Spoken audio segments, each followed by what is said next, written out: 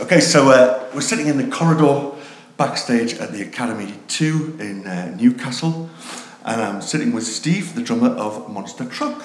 How are you? I'm very good, thank you. How are you? You've just arrived in town? Yep, and we're doing great. We've been having a great time in the UK. The shows have been awesome, and we've been hearing good things about Newcastle, so we're excited for the night. Excellent. And is this your second visit to the UK? Because you did Download. Yeah, that was just a really quick one. That was like 3 days. We just played the one show at Download, but I think that show did a lot for us because a lot of people we've come across on this tour have been, I saw you guys at Download, and I've been listening to you guys ever since, kind of. So that was a big important gig for us. So yeah, it is our second time over. Yeah. Okay, and so first time in Newcastle. You've heard a bit about it. Have you had a chance to look around yet or not? We did a little walk, just a few blocks in and around the venue, and it's beautiful. The buildings here are unbelievable. It's so much older here than in Canada. Sure. Like so many of these buildings are older than our country. So it's really been cool to see that. Yeah, Newcastle's beautiful. I'd love to see more of it, but such is tour life. Sure. You don't ever really get to see as much as you want. And you've been to Glasgow and Nottingham so far, is that right? Actually, this is our last stop in the UK. We've done 6 shows. Okay. Yeah, we were Manchester, Birmingham, London, Bristol, Glasgow. Last night was Nottingham, and then tonight is our last. Last night. Yeah, last UK. What a town to finish on. Yeah. Unfortunately, we're leaving right after the show to drive. Basically, we're going to try and make it to Dover because we got to go back into Germany next. Right. So we got some driving ahead of us. Yeah, that is a kind of drive. Yeah. But something you'll be used to touring Canada. Oh God. Is the constant driving back and forth, coast to coast. Man. It's the drives are routinely, between 7 to 10 hours, like every day, and it's crazy when you're on a bus, it's not horrible, because you wake up in the next town anyways. Yeah. But when you're touring in a van, it's pretty draining. We've done it a lot. We're actually lucky. Our headliner tour in December, when we get back to Canada, we're doing our first headline tour. Yeah. And it's going to be our first time on a bus as well, so we're excited because we know it's going to make it a lot easier, and because especially we're going to be playing like hour-and-a-half sets every night, being in our first headlining tour, so we really need to be kind of on our A game at all times, sure. Not sitting in a van for 10 minutes, slumped over in the corner, That's not the same course that when you get on stage tonight that you won't be. Yeah. Switched on and rocking. No, exactly. Oh yeah, no, totally. The drives here have been way easier. And the crowds really have been great. Like we've really gotten a lot of good energy from them in the UK. Excellent. And have you found going around that people have picked up? You were saying that a lot of people have heard you at Download. Had anybody heard you before then? Not really. A very limited few, because I think our label back in Canada has been doing somewhat of a little marketing and promotional push here in the UK. I think even slightly before we played Download. Yeah. But I'd say one out of the hundreds of people that we played with maybe have I heard say like that I knew about you before then. Yeah. But Download was kind of, I think, our coming out kind of thing. Sure. And how did that come about then? The Download thing, was it? We played. What did we play? We played some kind of industry showcase event. I think it may have even been in San Diego or something like that. Right. And but one of those kinds of things. Yeah. And the promoter of the whole festival saw us and heard us and became a big fan, and they had a last minute cancellation. So we found out literally a week before Download. Our manager was just like, hey, we were in New York City playing a show, and our manager was there, like, you guys want to play in England next week? We're like, okay, and we didn't even at that point have any idea the magnitude of that festival, Excellent. And so you're touring at the minute. You've got your first full-length album. You've had 2 EPs out before then. Yep. Did you have it prepared before you went into the studio? Did you have all the songs pretty much written and things? Yeah, very, very much so. We actually the version of the album that was released, it was actually our second time making the album. Right. Like I don't know if you knew that we went down to LA and recorded. Yeah, I saw something like that. Yeah. We recorded the whole album once, basically mixed it, mastered it, everything, finished it completely, and then us and our management kind of just had the balls to just be like, you know what? I don't think it's good enough after spending that budget, right. and everything like that. And we were really lucky enough to be on such a great label that has enough faith in us that they let us do it again, basically, Yeah. So. Which indeed is a rare thing in these days. We were kind of trying to force ourselves to accept the first version of the album because we knew we're just like, there's no way they're going to give us that money again. Yeah. But I mean, it's great because it just shows the confidence that they have in us. You know what I mean? Yeah. They're really willing to go deep with us. So. And compared to the EPs, it's a much tighter, hookier album, isn't it? The songs that seem to be stripped down a little bit more. You get to the point. And we've basically been waiting our whole career to make this full length, and we've been putting out EPs to appease the want for new music all the time. And like they're for free, right? They're both for free, so that's. We weren't doing it to garner sales or anything like that. Yeah. It was strictly just to get our music out there so people could become familiar with us. So all the while we've just been writing and road testing songs, and it was great because we really had a long time to hone the songs down to their present form, and even going through a proper pre-production with Eric Ratz, who produced the album. So that was the third time that we recorded it, because we recorded it in LA. Then we basically recorded the whole album in our jam space, just mobile gear, and then we went and did it for real in the studio. So we were ultra prepared, but it was cool because also some new songs came out of that process, right? And songs that were one way on the LA version, they were way better on the finished product because we even got to road test them a little bit, Sure, tightened you up. Yeah, exactly. And wrote a couple new ones that I'm so glad that I had a chance to get on, because it would have been, no justification that they didn't make it on the... Sure, right. Yeah, so, we were really well prepared. Yeah. Excellent. And you mentioned there that the first two EPs, they're all free, aren't they, for download off the website? Yeah, they're like business cards to us, kind of, we just basically saved up show money until we had just enough to go rip off an EP in a weekend.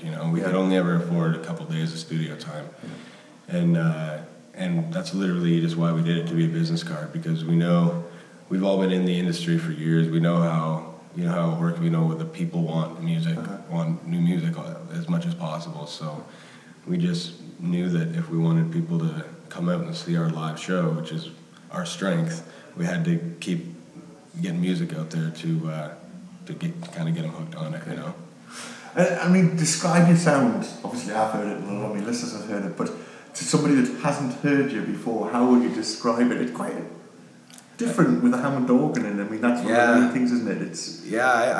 I normally describe the sound as just like heavy riff rock,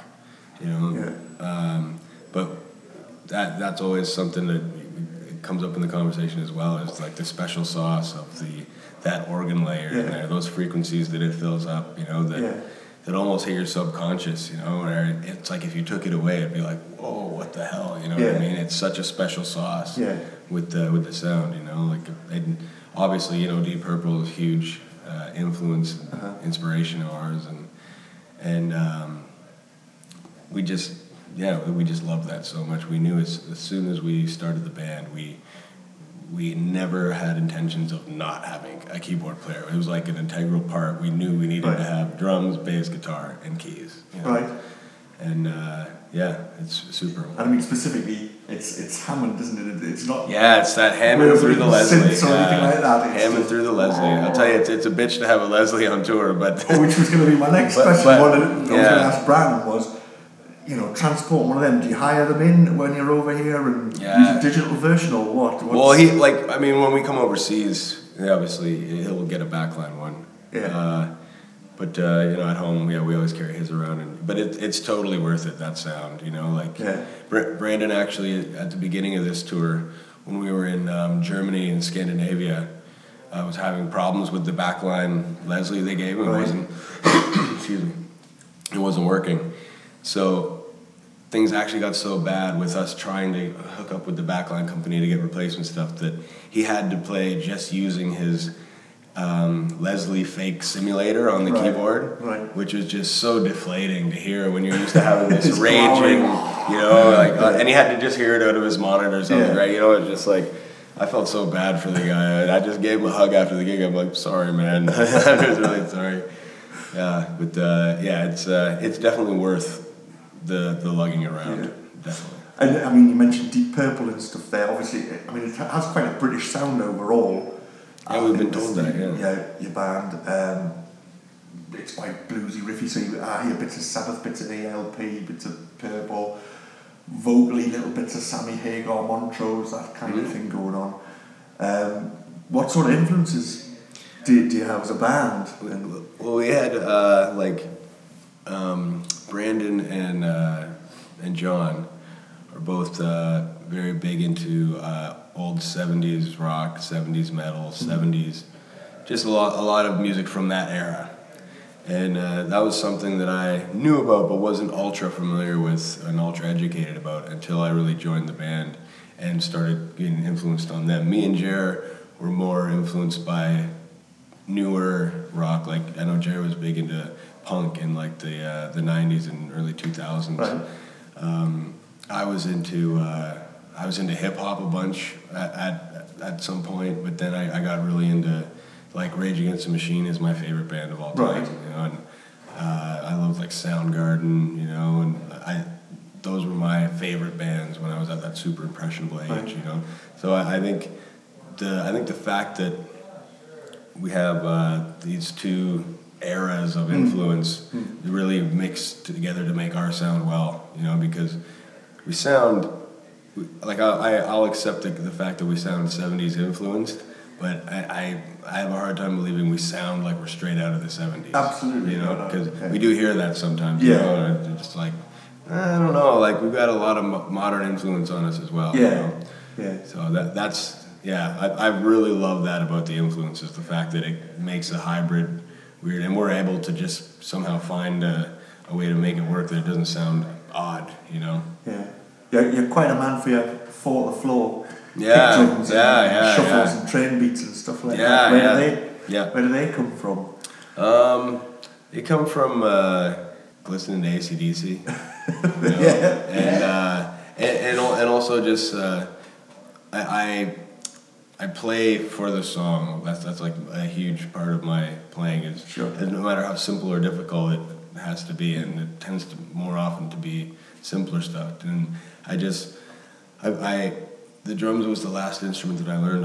I grew up playing piano and guitar, so I'm a very musical drummer, and that's who I kind of tend to play with. Is like Jared, I like play with the guitar almost, So a lot of the stuff he's doing is real chugging along stuff, and I'm just rolling along with him sometimes, and just knowing when it's cool to throw in a certain accent here or a cool little drag or that's kind of Brad Wilk. It's like a mixture of like Phil Rudd and Brad Wilk kind of, Brad Wilk, I love his drumming. Like I could right now sit in with Rage and play every song perfectly. Like I'd sat and played to that for hours and hours, But I'd say those are two huge influences on me. Yeah. Okay. So you're finishing here tonight, going off to Europe, holding your chops up, going back to Canada, headlining tour, first headlining tour. Looking forward to it, obviously, on the big bus and all the rest of it. Yeah, unbelievably, yeah. Will we be seeing you back here next year? Do you think we'll? Yep, definitely. Is there a headlining tour or? I think it might be a smaller co-headlining tour. Right. I'm pretty sure we're back in March and April, and I think it's going to be a predominantly UK and Germany based tour with a couple countries. But I'm pretty sure that's kind of solidified. I don't think it's like announced yet or anything. But, no, I haven't seen anything. But that's good. Is there much of a rock radio scene in Canada? Yeah. Not as much as here, or Europe in general, I would say. Yeah. It's turning a lot into like that alternative rock trend, you know what I mean? Yeah. Like even like the biggest rock station in Canada, 102.1 The Edge, it's called. And they used to be like the rock station. Like it was so cool to be played on the Edge. They always threw the biggest rock festivals, and now they're like their big rock festival that they had this year that we played at, like Lumineers headlined it, you know, with like, you know, like, you know what I mean? Yeah. But just and Fallout Boy totally. But I'd say sometimes it's in more of the smaller like blue collar, you know, working towns that have big rock stations, and you can tell at the shows, like the fans are just always a little bit crazier and, you know, not reserved at all, and they're just there to rock hard, you know. Yeah. And so tonight, what can we look forward to? We've got is it 40-minute set to get? 45. 45? Yeah. We thought we were going to have half an hour rolling in here because it's varied, but they put up a new day sheet and it had 45 minutes. So excellent. Yeah. So pretty much all new album, or we're going to get some stuff from the last EPs? And we like to throw in old stuff, because people over here probably don't know it nearly as much, so it's cool to get it out there and, you know, encourage people to get those EPs. But we're also basically every night is somewhat a rehearsal for our headliner tour. So we're changing up the set list every night. Like we do this. We've been doing a thing where every night it's someone else's set list. Right. Like my set list was last night. Tonight's Brandon.